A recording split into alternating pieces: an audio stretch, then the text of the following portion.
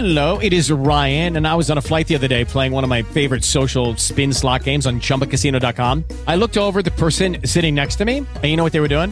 They were also playing Chumba Casino. Coincidence? I think not. Everybody's loving having fun with it. Chumba Casino is home to hundreds of casino-style games that you can play for free anytime, anywhere, even at 30,000 feet. So sign up now at ChumbaCasino.com to claim your free welcome bonus. That's ChumbaCasino.com and live the Chumba life. No purchase necessary. VGW. Void where prohibited by law. See terms and conditions. 18+.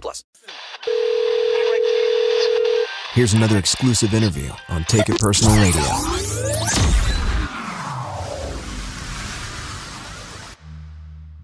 We have a special guest. We have the man Pharoahe Monch. He's live and direct. What up, Pharoahe? Peace. There's so much that all of us here want to talk about with you, and I know you've been asked these questions, but before we get into the hip-hop, before we delve into that, I got to ask you, as a man who always kind of battles weight as I've gotten older, how did you go from looking like Questlove to Michael Strahan? What was your secret?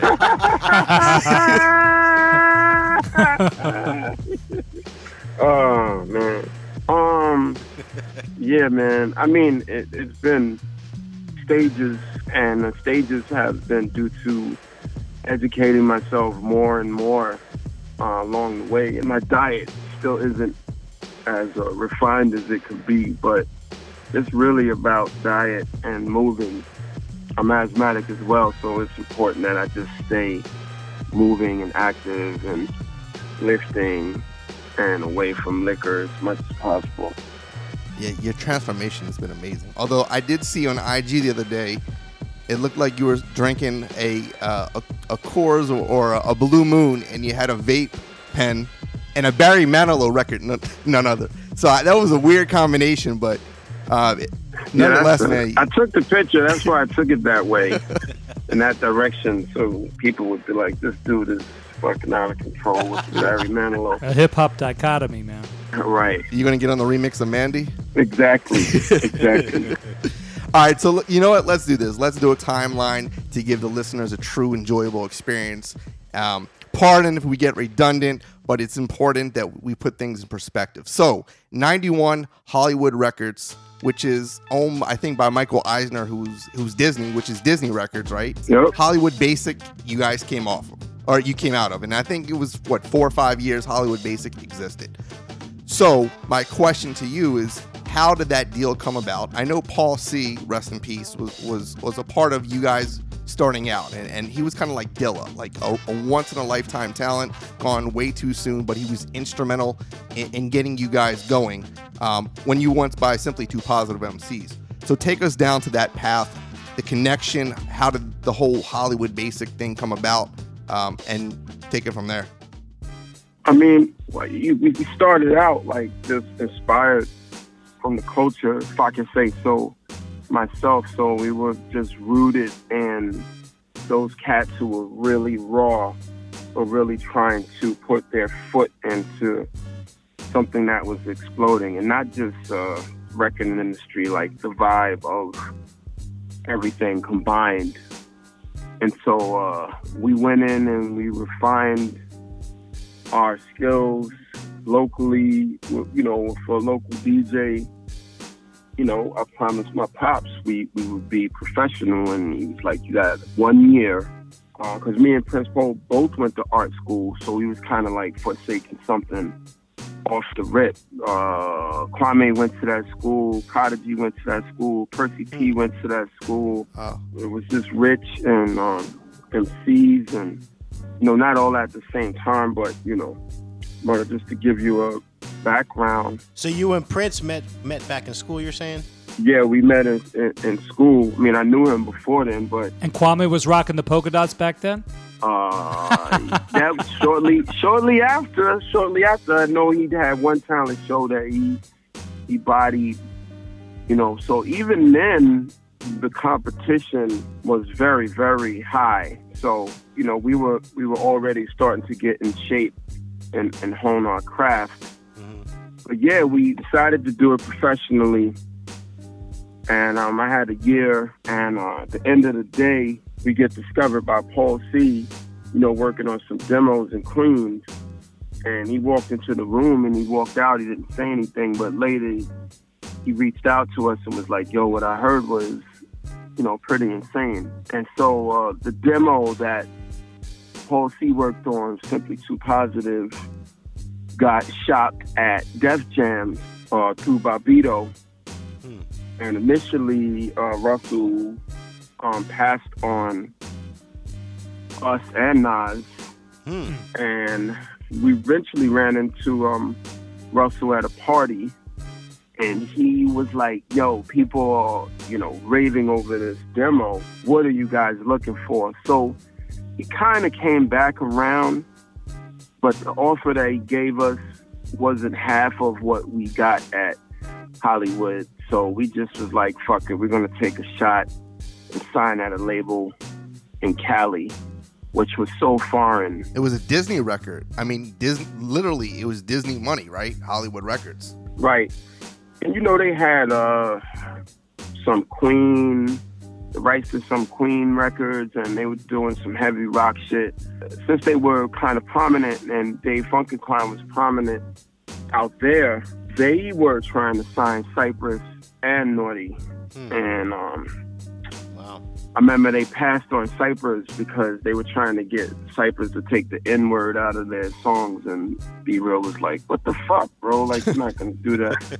You had mentioned Russell. It wasn't Russell critical of he was pretty much like shitting on the names, like Simply Two MCs or Simply Too Positive, rather. He's the reason why we changed the name, because in that second time around with him, he was like, fuck it, the demo is dope, but I can't fuck with you guys with this whack ass name. And we was like, what? And we were like, STP, like the oil. He was like, yeah, that shit is horrible.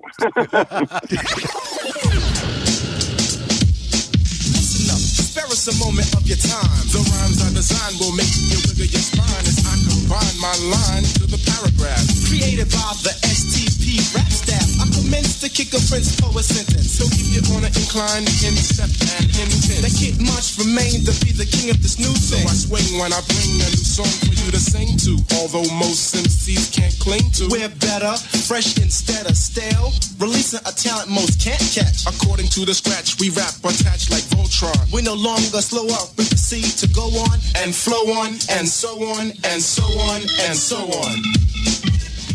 So how did you come up with Organized Confusion?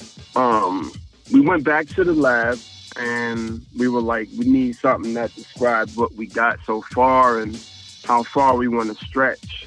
Yeah, Cat had an Organized Confunction record and we just flipped it, Yeah. Okay. Oxymoron, yeah. Got it. Now, what year was that? Shit, this was obviously 90, 89. Well, because Paul died in 89, and I think your first record came out in, 91? Yeah, so why the record sounded so experimental is after he passed, he was an arrangement master as well. He was beating us into shape, but after he passed, we had garnered deals, so we had to go ahead and do the shit on our own. And so at that point, we're basically walking into the studio with records and making them shits on the spot. And, it wasn't a lot of pre-production back then. Now, Paul C had a special way about him. I mean, of course, now it's easy to see everyone talks about him on so many levels of genius and kind of the first to, ring in his style. But, I mean, how was that working with him, and how much did he influence you guys at that particular stage of the game? It was amazing, man. It was like he had already worked with Ultra and Super Lover C, Large, and, Large would be in the sessions, and just great Queens MCs would be in there. And so he was the first one to structure, because we started getting a buzz that we could rap, but he was the first one to tell me, like, yo, you gotta fucking change that, 25 bar shit to a 16 bar shit. And I'm like, I gotta cut, I'm Pharoahe, I gotta cut my rhyme. He was like, yeah, you gotta fucking cut your fucking rhyme down, Yeah, no, and you know, was Large playing that apprentice role at that stage? I mean, you know, that's what we all know and hear. Yeah, I mean, he was doing shit with the drum machine that I'd never seen before, and he was doing chops back then, and he was truncating in a certain way back then, and he would get a certain swing. He was a drummer himself. You know, there's jam sessions with him on drums and Paul on drums and keys and fucking early Akinelli and Nas and just cats in the studio, you know, just being loose, like just being free. But when we made records, he structured, you know, he showed us structure and arrangement. Yeah. Tell us about Fudge Pudge. So that was the debut of OC, right? I'm correct. It wasn't the... Yeah, Fudge definitely. Fudge Pudge is definitely before Back to the Grill remix. Okay, so Fudge Pudge is the debut of OC. OC, Omar, and you're like childhood friends, right? Yeah, he moved across the street from me, and at the time, I was, you know, sharpening. I felt like I was sharpening up, and big sports fan, so we played basketball and we was playing baseball. Like, we would do all this shit in a day and play two-hand touch, like all in one day. And one day he was like, yeah, I rhyme. Now it's kind of like, fuck it, everybody rhymes. You know? And he just spit some shit on the block, and I was like, oh shit. It was the kind of good that you're like, we got to get this kid on something, you know. And then at that point, his sword was sharp, and we really went in at that point. Like, we were not only going at each other bars for bars, we were freestyling. We were trying to, you know, it was the best that I ever was at, off the top of the head. Like, we were going in at that point in terms of exercising and lyricism. You know, we were like, yo, we gotta throw you on this joint. Cool story about Time's Up. I actually had that record, and me and Prince tried to do it, and I thought it was pretty whack. Or I felt like what I wrote was pretty whack, so I was like, yo, here. And he came back the next 2 days with the first verse, and I was like, okay, the record's yours. Wow. That's nice. I don't think a lot of people know that. So you had so you had dibs on the beat, you're saying? Uh-huh. Wow. Shit. Did you know? It was just a record. You had no idea that it would turn out to be his magnum opus. It was just a record. I had looped it up. You know what I'm saying? It was just rhyming to the loop. You lack the minerals and vitamins, irons in the niacin. Fuck who that I fear. Rappers sit back, I'm about to begin. Bout foul talking squall. Never even walked the wall. More or less destined to get tested. Never been arrested. My album will manifest many things that I saw, did, or heard about, or told firsthand. Never word of mouth. What's in the future for the fusion and the change? Rappers are in danger. Who will use wits to be a remainder? When the missile is aimed to blow you out of the frame. Some will keep their limbs in, some will be maimed. The same suckers with the gab about killer instincts return bitchin', knowing damn well they lack in this division. The connoisseur, cracking your head with a 4x4. Realize, sucker, I be the coming like Noah. Always simmer you down, perpetrating facade what you consider an image. To me, this is just a scrimmage. I feel I'm stoned, not cause of bopper wear my cap cock. The more emotion I put into it, the harder I rock. Those who pose lyrical but really ain't true, I feel. Shit. And you know what's cool about you guys is that you've maintained that relationship. Like, you guys still work together to this day, which is not entirely too common in this industry. I mean, you've had this friendship that has stretched decades, and it's cool to see. And it looks like obviously you both challenge one another and make one another better. It's kind of like Nas and AZ, so to speak. You know, like you bring out the best of one another. So that is cool to see. All right, so we got the debut album.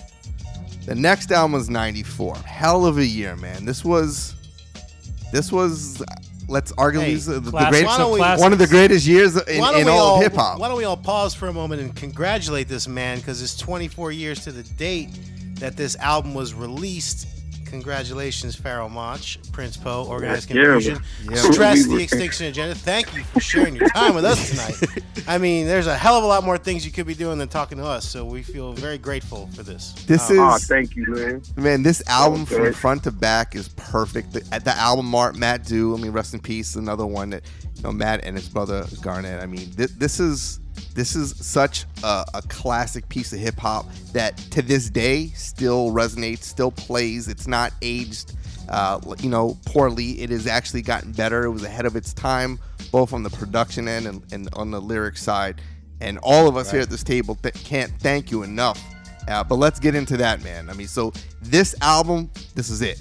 This was one of the greatest albums to drop, especially in a year where you had Illmatic, you had Ready to Die, Southern Playlistic. I mean, classic after classic every Super Tuesday, and this was one of them.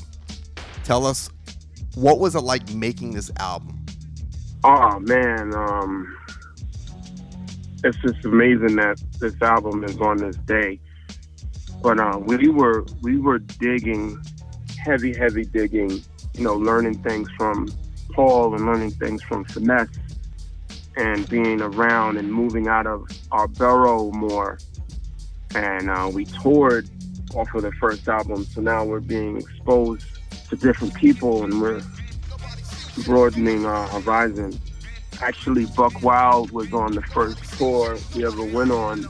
Lord Finesse had brought Buck Wild on that tour. And he told me recently that he was just so amazed to be around, Biz and Organized and, OC, and we had records popping at the time. And he was just starting off producing. He said he had no idea that he would be able to produce for us so quickly. So that particular album was, we were in the trenches. My pops passed away. The competition was incredibly heavy, and it was still heavy, real cultural. So we were like, we gotta just pave a lane and carve a space within this culture and find our sound and find our voices. So we were heavily paying attention to that. As well as one thing I remember is, one appreciation I got. With the Lucky Land Slots, you can get lucky just about anywhere. This is your captain speaking. We've got clear runway and the weather's fine, but we're just going to circle up here a while and get lucky. No, nothing like that. It's just these cash prizes add up quick. So I suggest you sit back, keep your tray table upright, and start getting lucky. Play for free at LuckyLandSlots.com. Are you feeling lucky? No purchase necessary. Void where prohibited by law. 18+ terms and conditions apply. See website for details. From digging was, if these songs are resonating with my spirit, and those songs were 10 years, 20 years old, it made us think about what type of records we would have to make to make them have a long shelf life and have people talk about the shit 24 years later, like we're doing now. And it's not only in the sample or the writing, but it is in the gut and the spirit. And today with Aretha Franklin passing, right, it puts into perspective, how much of yourself and how much of your soul you do put into a vocal performance, and how deep you do try to dig, and to this day, I think MCs and lyricism is marginalized because there's so many different levels you could look back or look at an MC, and there's so many layers there to judge and to how to listen and how to grade. But for that particular album, we were kind of pulling from the gut and trying to push the envelope where it was simple, we were trying to be as heartfelt as possible and honest as possible. And you were, because, speaking from the gut and performance, you mentioned Finesse, but, to also mention Buck Wild, Rock Wilder, Q-Tip, as far as the production of this particular record, there were classic albums at that particular time that had a multitude of producers on them, but you had that as well. I mean, who approached who and like, this was the transformative album. How did that particular group or the collective of producers all wind up happening? Did you choose them? Was it something that like they wanted to be a part of? Talk about the process of the multitude of producers that you had on this particular record.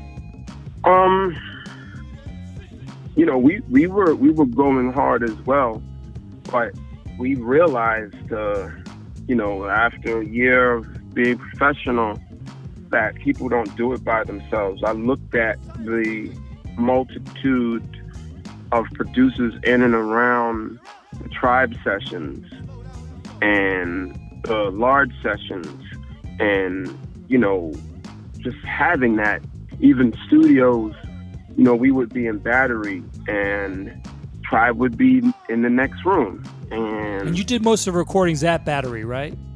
Right. You know, that record happened because Q-Tip was like, came in our session and was like, what in the fuck is that? Oh, shit. That's just crazy. Like, and he's such an artist. He was like, yo, I'm hearing something right now. Like, I'll go in the booth right now. I'm like, wow. So it was super organic. It was a lot of things that probably can't transpire like that anymore because everybody's working from home. Yeah. It can't be like that anymore for sure. Well, yeah, you know, people wanted to work with us, and we were just listening to a multitude of things and trying to figure out what fit into the scheme of what we were trying to do.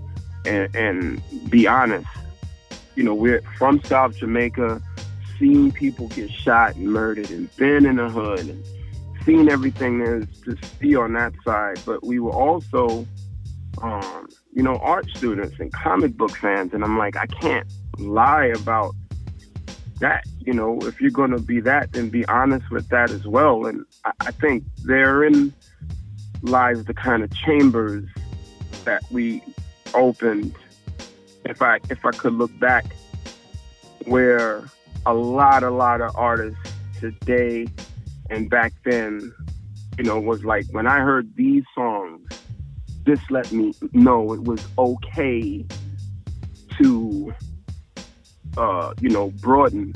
I was having a conversation with will.i.am. I was having a conversation with Souls. I was having a conversation with Company Flow.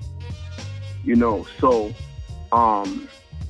you know, it was a way of kind of being a nerd. That the album kind of merges together, you know, the kid that is definitely from the hood, but went to art school. So, hey, Pharoahe, talking about comic books, talking about this wonderful album, I got a question that's been bugging me for 24 years. I got to ask you. There's been some listeners who have actually asked us to ask you this question as well. Who are the four heads that are on the artwork of this album? I want to say one of them is Prince Paul. I don't know. I might be wrong. No. Mm-hmm. The four in your body. So, yeah, the four. You know what I'm talking about. You have you and Prince Paul. But Prince Paul, I think, might be one of them. I don't know. What's going on? What's going on there? So since the people are unknown, they get compared to people. So the guy, the man over my heart is my father. Okay. Oh, wow. Right. All right. The guy to the right of him was my best friend and very integral in the making of both albums. He discovered a record collection in the Bronx. Uh-huh. We were like best, like he was from the Bronx. He would come out to Queens and stay at my crib and knew all my other friends, and we would dig, and we would do the same out in the Bronx. So he's a real dear friend of mine and was one of the original organisms from the first album. Right. The lady, I just felt like I needed somebody with an afro because I wanted soul. Pam Grier. I said it looked like Pam Grier. Yeah, it looked like Pam Grier. Right. So we picked a random album cover, and then the other dude is OC. Oh, that's OC? Looks a little like Talib before he was born. No, I see. Exactly. Oh, shit.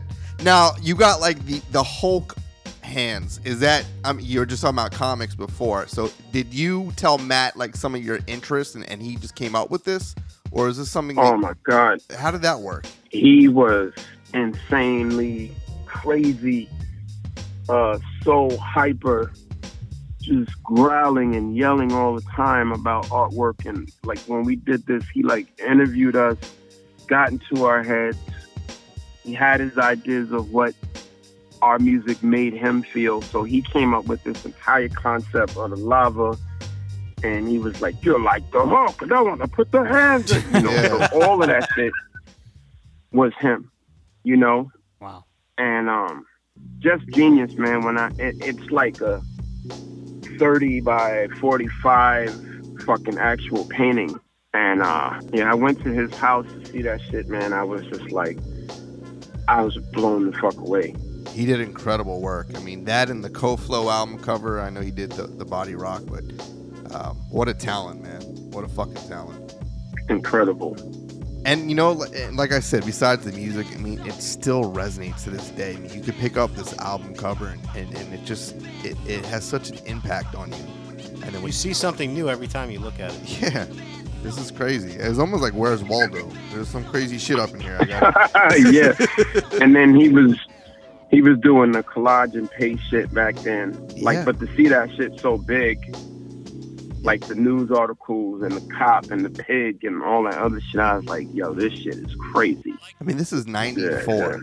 And in 94, My favorite year of hip hop. was it tough for you to have a classic album in 94, as crazy as that sounds?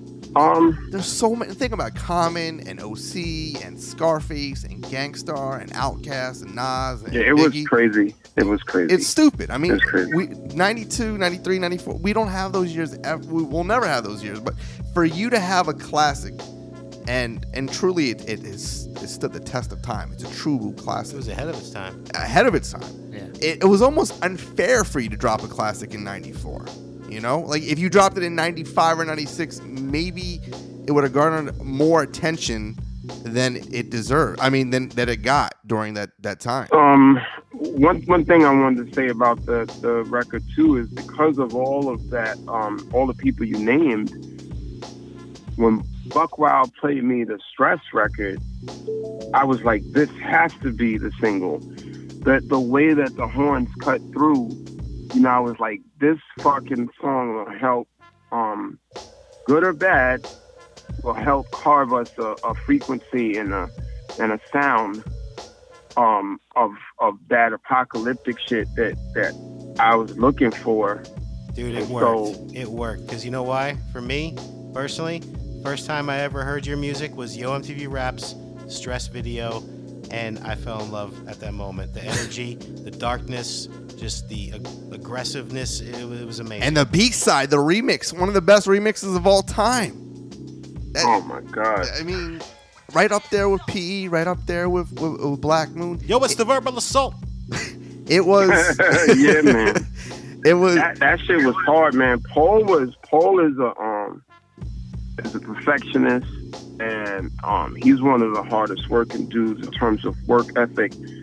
I know mine is high. I know I got around daylight in the studio, and I was like, Jesus Christ! But Paul is up there, and on that remix, he went through like 3 amazing different things he was trying before he got to that, and the ones before that were equally as insane.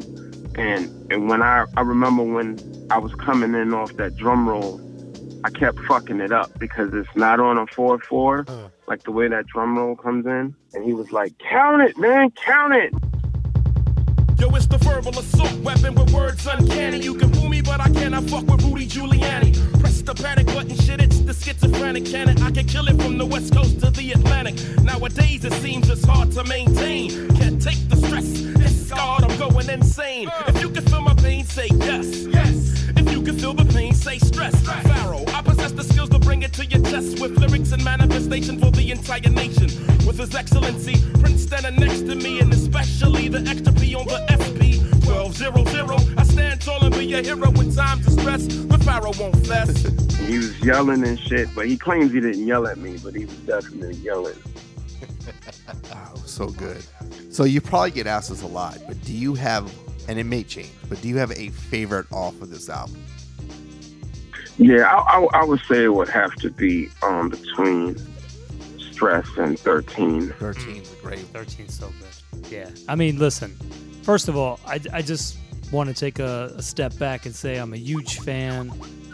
I've been studying you since the days of Fudge Pudge, and of course, Extinction Agenda is one of my top albums of all time.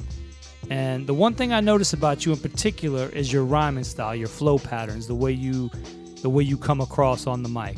Dare I say you sound like a brilliant schizophrenic, and you create your own lane. You know, look, this comes to my first question.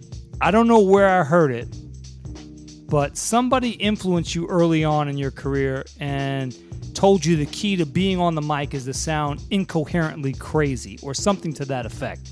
Who was that conversation with, and do you thank him every day for helping you mold kind of your rhyme style?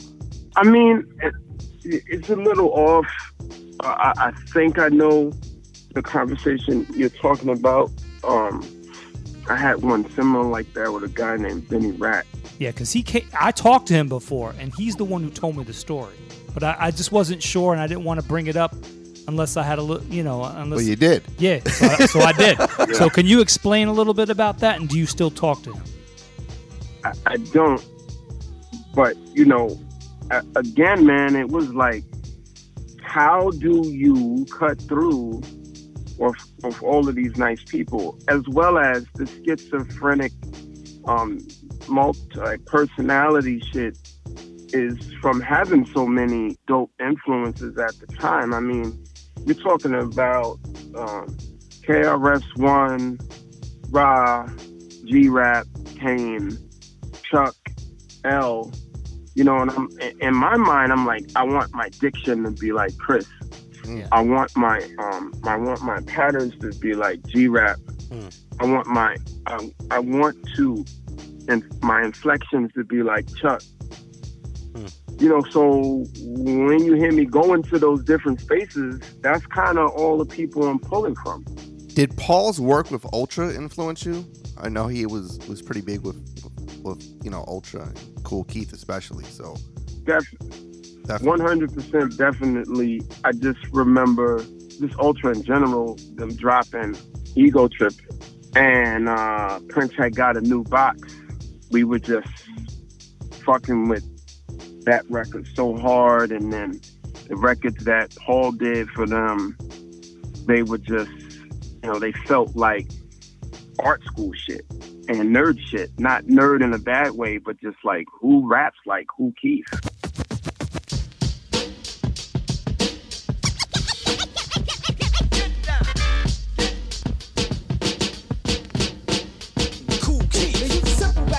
The same old rhythm that a baby can pick up and join right with them, but the rhymes are pathetic. They think they cope aesthetic, using nursery terms, at least not poetic on an educated base. Intelligent, wise, as the record just turned, you learn, plus burn by the flame of the lyrics, which cooks the human brain, providing overheating knowledge by means causing pain, making mind brain headaches yourself start to melt while the techniques spin. The wax is on the belt, motivating clockwise. The more you realize, more love's moving steady by most. We're ever ready like a battery. Charged and work the alkaline, yes, the mystery to solve. So seeking to find these words I've given, extreme and out driven with a Datsun, a maxim of the guy, yes, the wizard Kool Keith, and I'm sporting my rhyme, cause we're. Yeah. When you think albums that were ahead of their time, you have to think Critical Beatdown, and then obviously yours as well. So that was the comparison I was trying to draw. I would think that you would have that influence from Paul, which is pretty great. Definitely. So let's take it to 97 now. So now we're off Hollywood Basic. We're on Priority Records. They are a powerhouse. You dropped the Equinox. I love you. I just met you 30 minutes ago, but I'm going to keep it 100. Something just didn't feel right on this album. What was it? If I just don't think about it, first I would say I think we tried to do too much. Okay. And then we had a deadline, and I was pushing to get the skits done to tell this kind of story. And at the end of the day, you know, it was exhausting as fuck to get done. The shit was way more complicated than it would have taken now. But like, we were in the studio with the dude doing narration, and It is Ryan here, and I have a question for you. What do you do when you win? Like, are you a fist pumper, a woohooer, a hand clapper, a high fiver? I kind of like the high five, but if you want to hone in on those winning moves, check out Chumba Casino. At ChumbaCasino.com, choose from hundreds of social casino-style games for your chance to redeem serious cash prizes. There are new game releases weekly, plus free daily bonuses. So don't wait. Start having the most fun ever at ChumbaCasino.com. No purchase necessary. VGW. Void where prohibited by law. See terms and conditions. 18+. And we were way behind schedule, as well as our touring schedule was crazy, and we didn't have as much time as we were used to formulating, because we were touring the success of the Stress album. Did it lose spontaneity? I mean, did you guys feel like the synergy was a little off?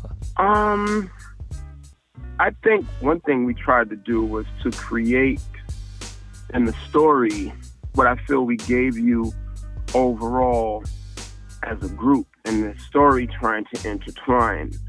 But in that, I think it's the most kind of earthly record we did in terms of straightforward, in my opinion. It wasn't as organic. Well, I don't want to act like it was a bad album. I mean, when I say it sounded different, maybe it was Priority Records, maybe it was the climate of hip hop, maybe it was just the vibe between you and Poe. Because all of those things, you know, I would have to give. I would have to give a percentage to all of those things combined were off kilt. And I think in the end we tried to pull it together. But it's just not cohesive. Well, ironically, you have songs like Hate, which is pretty powerful and like pretty relevant today. I mean, we're talking about 97, but you know, someone said, one of the listeners, like with what was going on in Charlottesville and recently in DC, like Hate was almost ahead of its time too. I mean, you had a lot of bangers on that album, but in that particular song, has more impact today than it did in 97. Recognize me, nigga. Look into my eyes, see raw visualizations of hate reincarnated. In its most unadulterated form, I breed evil incarnate, solely for the purpose to mislead. What was once promising seeds are now destroyed and replaced with mischievous weeds for greed. The purpose, inseminate the bitches. Eliminate top rappers, though their remains inside of ditches. Nigga political snitches, aid me witches. The very reason I'm able to strike so vicious. Here, take these keys that for years were not found, allowing all simians to be freed that's locked down. It returns straight back to the block. Only to cop more smack rock from cops that act not in a manner for you to prosper. You are opsa, elite unless you can handle the ball during a full court press. When the weak emotion of love fails to break hope, kneel to your master, nigga, and evoke the strongest emotion known to mankind. Hate, hate, hate.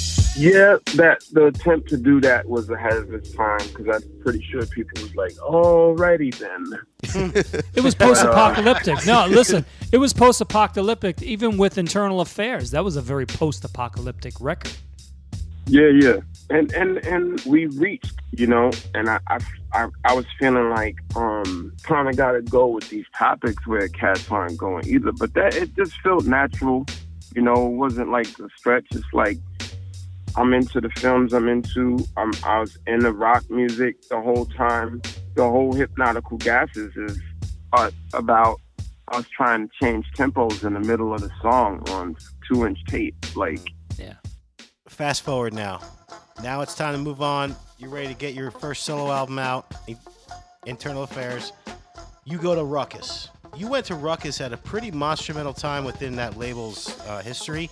It was at the height of I don't know how much you like this term, the backpack era, the indie label movement. The singles. But you were right there, man. I mean, you had 3 albums already under your belt, so you're a veteran in this game, and you're walking into a label that has Mos Def, Kweli, you know, tons of this lyricist lounge stuff going on. I mean, it must have been very exciting And it's like LeBron going to the and Lakers. At the same time, well, I'm going to say at the same time, you being a part of the game for a minute and having the time underneath your belt and veteran shit that you had, what was it like being on Rawkus at that time? Because things were very active back then, and Rawkus was a spotlight of the industry. You had fun making this album, and it sounds like you had fun making this album. The other album, the Equinox, it doesn't sound like you guys had fun. This album sounds like you had carte blanche to do what you want. You worked with some amazing artists, and you made some amazing music. It was feel again. But you had fun, and that comes through in the music. Yeah, I did, and it was liberating. And one of the things that was liberating was, you know, I called it internal affairs because I was feeling a way that I thought was unfair to ask P to participate in some of these thoughts I was having about songs. Internally, I was like, man, I have like 80 records in my brain that I need to vomit out, and it's fucking killing me, and I need to get it out. And then, you know, I had got offers ASAP, but I was telling labels, let me work on the music so you can hear what this shit sounds like, because it's, you know, it's sounding different in my head. And, you know, being a lover of hip-hop and an MC, I was talking to my peoples, and I'm like, who's the hottest and what's going on right now? Because I was in the lab heavy, and who's the dopest? And he was like, yo, there's these kids out of Brooklyn, Talib Kweli and Mos Def. Kweli got a bookstore. They be doing shows in the bookstore. And I went to the fucking bookstore in Curo Books. They had a show about 45 people tops, and they just had routines together, and shit felt authentic and fun, and oh shit, I fuck with these dudes. And you know, me and Talib became cool, and Talib was the one that was like, yo, you should really look into Rawkus, because they got it popping right now, and they're doing the singles, and they probably would love to have you there. Let's go to the elephant in the room. I mean, let's just talk Simon Says. I mean, whose idea was it to place that Godzilla sample in that particular track? I mean, that is your solo jump off that just brought you to that next level. I produced the record. So you found that sample? Yeah, a friend of mine, my best friend, lives. One of my best friends lives down the block from me. We both were in the martial arts shit and monster movies like everybody else was, on some old school shit, 430 karate, 430 monster. Creature feature. And right. And he was heavy rock head, and none of my other friends listen to rock music. So we used to listen to a lot of music together. So he's in Tower Records, and he cops the CD, and he goes home, and he just picked it up because he's a fan of the monster shit. And he played the shit, and he calls me, and he's like, dude, you're going to want to come down here and listen to this. So I go down there, and we're listening to it, and it's not just the Godzilla one. The whole CD got chops and shit. It's just dark, and he knows I like dark fucking music. And I'm like, yo, let me get this. Took it home, and out of all the shit on there, I was like, I can flip this with the intro, right? And it's a rap. I hadn't even put the drums on. I was like, once I chopped these four notes and put this intro, it's a rap. Did the drums. After I got the drums going, I was like, this song has to be about you telling people what to do and not asking them what to do, and it has to be direct. You had no idea how big that record would be, right? There's no way you knew how monumental the crossover appeal. I did know once I did the chorus and the first verse, I knew what it was. I knew how it made me feel, and I was like, I want to go crazy, you know? Get the fuck up. Simon Says, get the fuck up. Throw your hands in the sky. Weezer's in the back, sipping yak, yo, what's up? girls, rub on your titties. Yeah, I said it, rub on your titties. New York City gritty committee, pity the fool that act shitty in the midst of the calm, the witty. Y'all know the name. Pharoahe Monch ain't a damn thing changed.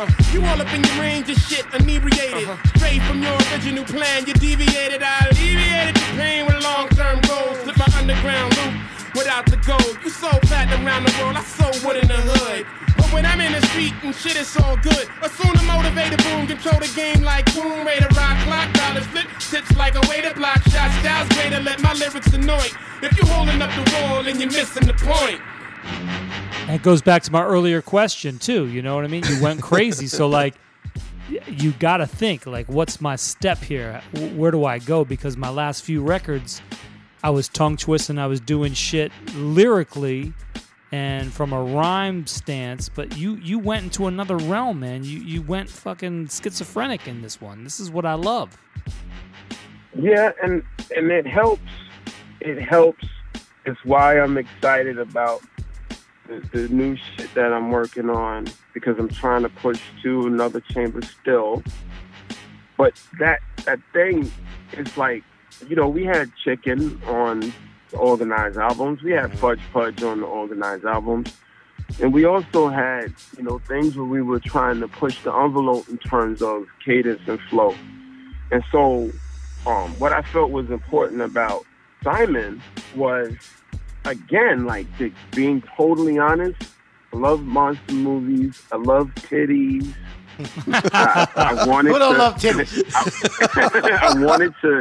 I wanted to be direct, and I wanted to be wild, and I wanted to say something, and I did that I could say, yeah, I said that, because I know you're not expecting me to say that. Monsters, titties, sports. The only MC to this date. The only MC to this date who's rapped Raul Mondesi and Ray Ordonez in a fucking song. I mean, Pharoahe Monch. God bless you, my man. The reason why I'm talking up right now is because I think we're very similar in our sports fandoms. I'm a Giants fan and a Mets fan. I believe you are as well, right? Yep. Okay. So Shaquan Barkley better not fucking get injured, okay? And if you're a New York Met, you're going to get injured. I mean, are we ever going to win again? Oh man, it's pretty bad. It sucks, with no right? farm system and nobody to bring up and no outlook, and looking like we're gonna have to get rid of one of our pictures. Kind of like hip hop, you know. We gotta make some kind of hard decision quick to get better quick, because I'm tired of losing. But anyway, despite the point, because nobody wants to hear us talk about a shitty ass Met fan life. Well, hold on. We have. But I definitely want to appreciate the sports fandom within you, and that song Official, and again, you know, the way you twist and tie all these athletes' names into that song, and just talking earlier, even in this interview, about you and OC sharing that same common interest in sports.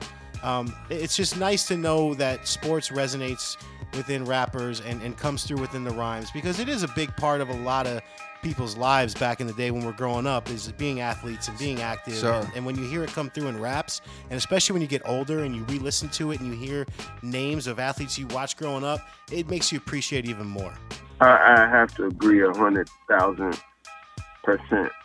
And, you know, it's just nostalgic. Sports is nostalgic. It's stat-based. Absolutely. We're going to be comparing LeBron to Jordan and Jordan to Oscar. And so no matter how deep you go in that, it's always dope. Even when you go back and listen to Official, it's a couple of things in there that I'm like, ooh, I forgot about that. Yo, rest in peace, Junior Seau. That's the way you kick off that rhyme.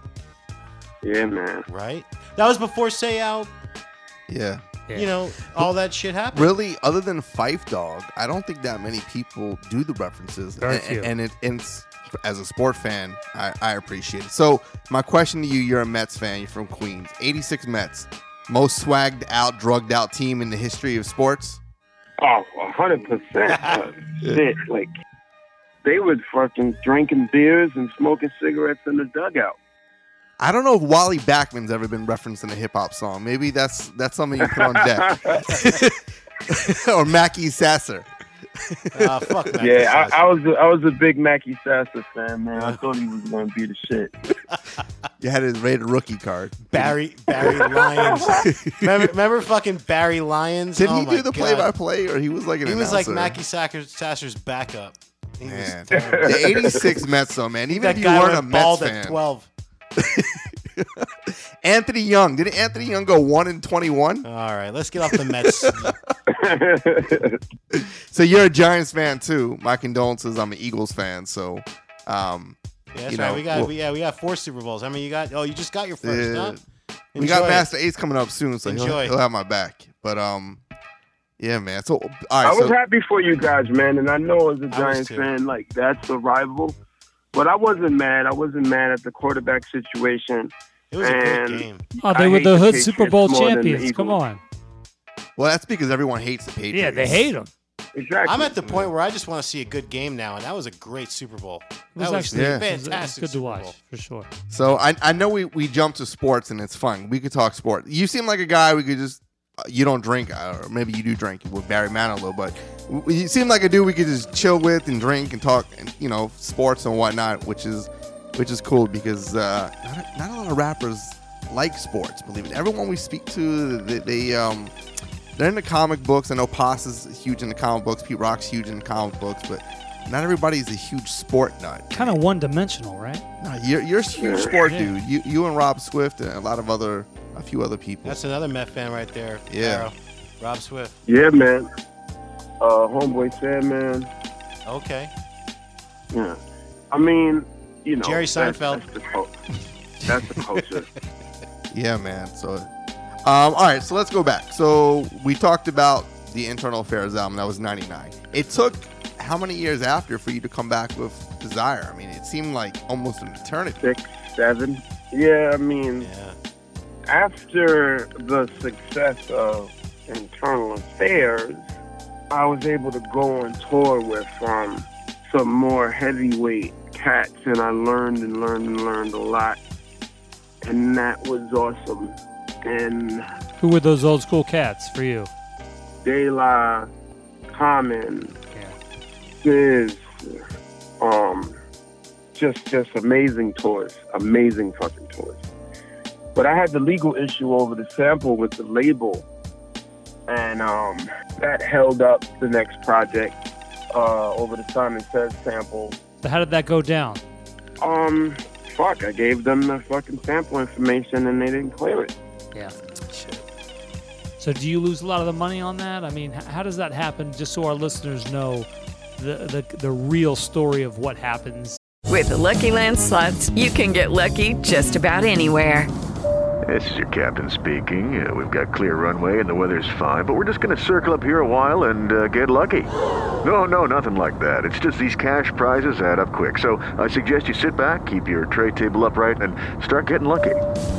Play for free at LuckyLandSlots.com. Are you feeling lucky? No purchase necessary. Void where prohibited by law. 18+ terms and conditions apply. See website for details. In the industry. If they cleared that sample, I'd be talking to y'all on my global phone right now. Through Barbados. Yeah, true. Shit. I always love breaking down the nonsense of how people perceive the industry. I mean, it's when we get people like you who, show the real side of life and what really happens. I mean, that's so refreshing. So I appreciate that just from that angle. Yeah, man. I mean, that was a lot of it, man. After a while, I was like, you know what? I don't want to be on Rawkus. I don't want to be on MCA. I want to get the fuck out of here. And so I just kind of fought to get off and become a free agent. When I got off the label and I got out of the sample situation, I was touring. And I was touring with Mos and Ali and De La and Common, and I had a publishing deal, and I was like, I'm never signing another record deal again. It's a lot of fucking heartbreak and it's a lot of pressure.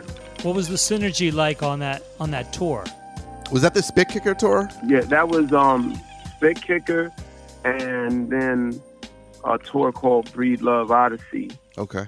And with that joint, it was like a Sony PlayStation tour, and then it's really dope. And Kweli's manager came to me one night and was like, I don't think you realize the fandom that you have. Wow. And you're holding on to all this music, and it's unfair, and it's not godly, and it's not spiritual, and you got to put the music out.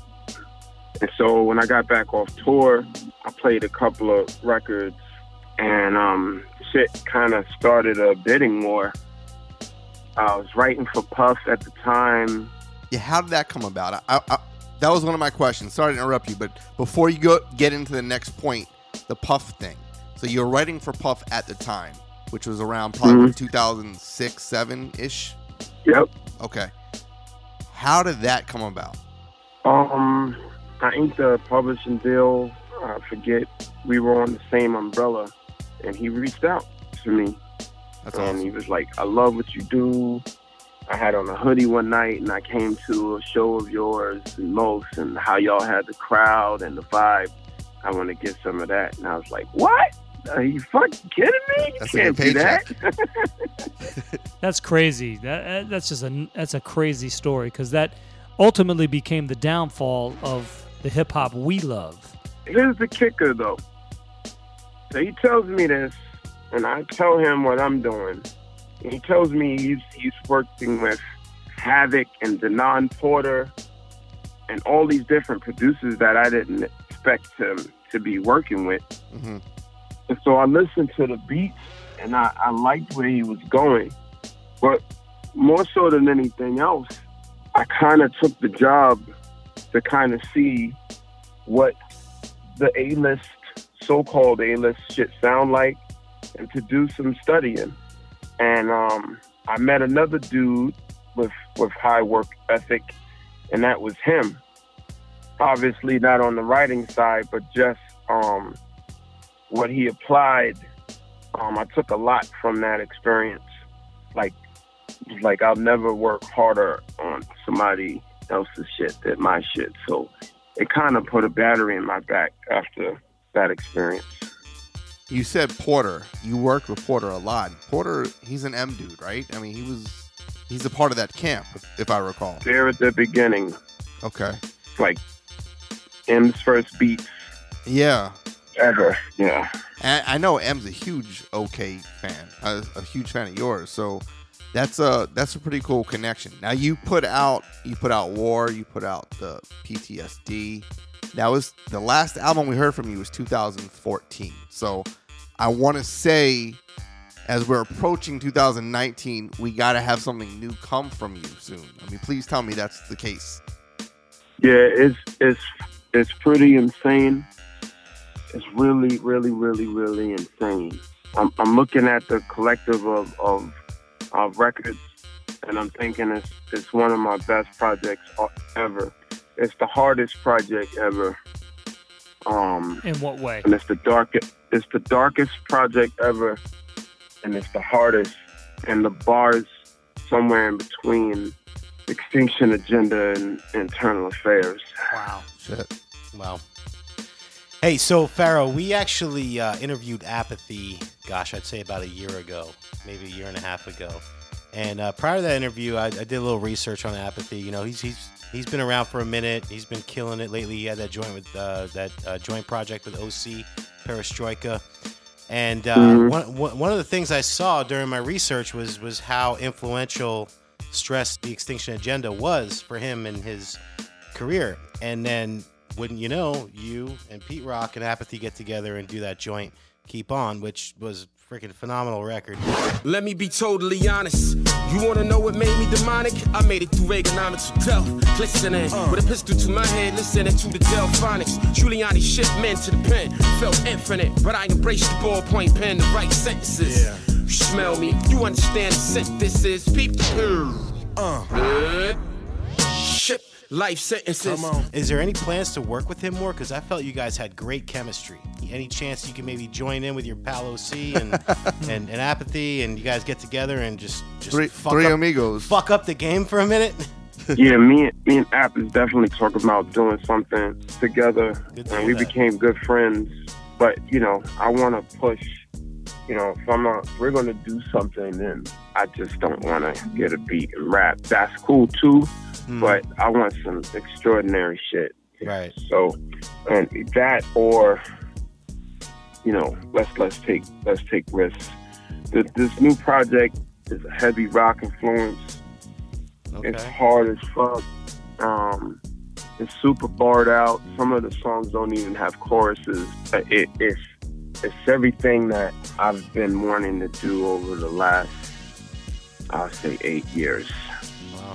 So it's heavy rock influences. Let's talk about that, because I know your friend you grew up with, you guys were into that music, right? So I know soul, Stevie Wonder, all that good stuff. You love it. It's an influence. But let's talk about some of the stuff that people aren't familiar with. So this album is dark, and we know you love dark shit, and it has a lot of that metal or that rock music. What are some of the sounds or the influences that A, you grew up on, and B, that inspire you today? Well, I mean, I'm a huge Zeppelin fan, but I would say the record feels a little more like Sabbath than Zeppelin. Wow. It still chops, and you're going to hear it, and you're going to be like, this is not different. He's already this. It's just the darkness that I brought forward before on steroids, in terms of it's very clear what it is. It's not in between. Still, obviously, hip hop, because that's the temperament when people tried to do this type of shit that I always felt was missing for me. So my production partner from Internal Affairs, Lee Stone, spearheading the shit. It's joints from Knots that I think people are gonna kind of know it's him, but kind of be like, where the fuck did he find this? Yeah, you pushed him too. Right. That's nice. You worked with a lot of people. My question for you, and I apologize if you get this a lot, but this is something I as a fan, I'm always intrigued to hear. Who would you like to work with that you haven't worked with? And it doesn't have to be hip hop. I don't care if it's Lana Del Rey or the Chili Peppers. Who out there in music would you, Pharoahe Monch, like to work with? Right now, probably one of my favorite artists is old girl from Alabama Shakes. Yeah, okay. I'm still trying to get. I'm still trying to get her on this record. Hold on, Brittany. You're right. Howard. Yeah. She has that soul, man. It's just on another level. But it's rock too, you know. It's so all it's rock. just like, yeah. I love it. Your line, my line, don't cross the line. What you like, what I like, why can't we both be right? Attacking, defending, until there's nothing left worth winning. Your pride and my pride, don't waste my time. That's a great one, man. That's a good call. So, on that same kind of note, what's the one record across your entire discography that sums up the style that exemplifies Pharoahe Monch? Like, if you can choose one song. Shit. I want to say it's so many different sides, but I would narrow it down to probably Extinction Agenda, the song 13, maybe even Queens. I was gonna say that Queens is like, it's a great song. It's a little away from kind of that dark spot, but there is a dark spot to the beauty in that. I love that track, and I want the instrumental, and I can't fucking get it. I could get you the instrumental album. Yeah, I mean, I'm so happy you guys put out Extinction Agenda on vinyl. That instrumental album is amazing. I think you should do the same for Internal. Yeah, man, you want to do that. So the number one question we got from our listeners, you can probably imagine, is can we expect to see another OK reunion song album in the near future? I don't know. I know I just sent him a beat that he loves. You know, that's where we're at with it right now. It seems like you guys have been on different paths since '97. Like I heard you on Metal Things, which is one of the greatest collabos. It's stupid. It seems like you guys, you know, he worked with, I know, Tom C3 and a few other cats, and you guys just take different paths. And look, it's common. You can go down any duo in hip hop, whether it's Havoc and P, Eric Sermon and PMD, Fife and Tip. Everyone kind of has their differences and goes their separate ways for a little bit. Even in Pete Rock and CL, Guru and Premier. But you know, you guys made history together. People know you as Organized Confusion and the work that you've done. You know, as a fan of hip hop and a believer, you always have that like hope in back of your mind that one day you guys will come together, you know, and do something. You know, look, we get it. Native tongues may never they said it reunite on our again, last show. Their last show, we did. It's but not happening. It's okay to sometimes hope for things, and I think I speak for many people that we do hope that one day happens, whether it's now or 5 years from now, or whatever, that it does happen. You know? Yeah, man, it's got to be, you know, for me, the shit has got to be super organic, and as long as it's that, I don't care what the vibe is. Like, the vibe could be all funny shit. The vibe could be all funk shit. The producer could be this guy. The producer could be that guy. Whatever. But as long as it's organic and I can tell you on my honesty, then we're good. You know, I'm really looking forward to the new album. It's been a few years since we heard anything from you. You, along with Black Thought, are like my two, you know, 1A, 1B. I mean, you guys are the reasons lyrics matter, especially in this day and age where lyrics do not get the consistency in this game. Well, it's a production-based world right now. I appreciate what you've done, what you continue to do, and this is the part where I guess I blow you up. But even though you're a Giants fan and a Mets fan, and I'm a Phillies and an Eagles fan, you know. And we did beat you in the doubleheader, so shut up. But yeah, look, I look forward to the music, and I appreciate what you've done, and I appreciate you giving us your time. You're, like I said earlier, you're a cat we could just talk to. We could talk another hour and a half, quite easily. Yeah, I know every artist puts out a new project, and they're like, "This is my best shit, yo. This is my best shit." I'm feeling like there's a certain temperament of cat that's going to be like, dog, this is his best project. Well, there you have it. Yeah. What was your favorite game on Nintendo? He didn't play Oh, that shit. Of course he did. Probably had to be one of the football games. Tecmo Super Bowl, baby. Tecmo Bowl? Yeah, Dave there you Meggett. go. Running that shit with Dave There you Meggett, go. I bet, right? Exactly. What's your favorite comic book? Definitely X-Men. X-Men. What about favorite film? I'm going to go non-nerd and say Coolie High or Enter the Dragon. Wow, interesting. And a lot of fans, a lot of listeners asked favorite book. The Secret. Octavia Butler, what is it, Fledgling. You got me there. Yeah, I got to look that one up. I don't know. That sounds like a female-centric book. Yeah, it's about a female black vampire. Hey, Pharoahe, just to know that 24 years ago today, you were probably champagne toasting with Prince Poe and celebrating the Extinction Agenda. And tonight you're talking to us. So thank you so much, man. And you know what? I just want to say this. Fuck it, if I'm going to die, at least I shot the mayor. God bless you. No doubt. Appreciate it, bro. So good to have you on this show. Really a great night. Let's go, G-Men. Let's go, Eagles. Exactly. Yo, thank you so much, Pharoahe, bro. Thank you, This man. is great. It felt All like right, y'all. we were really Peace. hanging Thank out you. all You have a good on the night. couch. All right. Take care. Peace. Hey, yo, this your boy Pharoahe Monch. Right now you're listening to Take It Personal Radio with your boy Kevlar, Philip Flavor, and DJ 360. You already know what it is.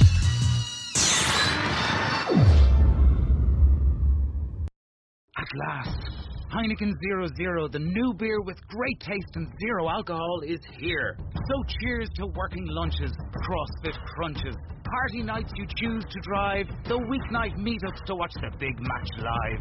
To all of these things we say, Heineken 0.0, now you can. With Lucky Land Slots, you can get lucky just about anywhere. Dearly beloved, we are gathered here today to... Has anyone seen the bride and groom? Sorry, we're here. We were getting lucky in the limo and we lost track of time. No, Lucky Land Casino, with cash prizes that add up quicker than a guest registry. In that case, I pronounce you lucky. Play for free at LuckyLandSlots.com. Daily bonuses are waiting. No purchase necessary. Void where prohibited by law. 18+. Terms and conditions apply. See website for details.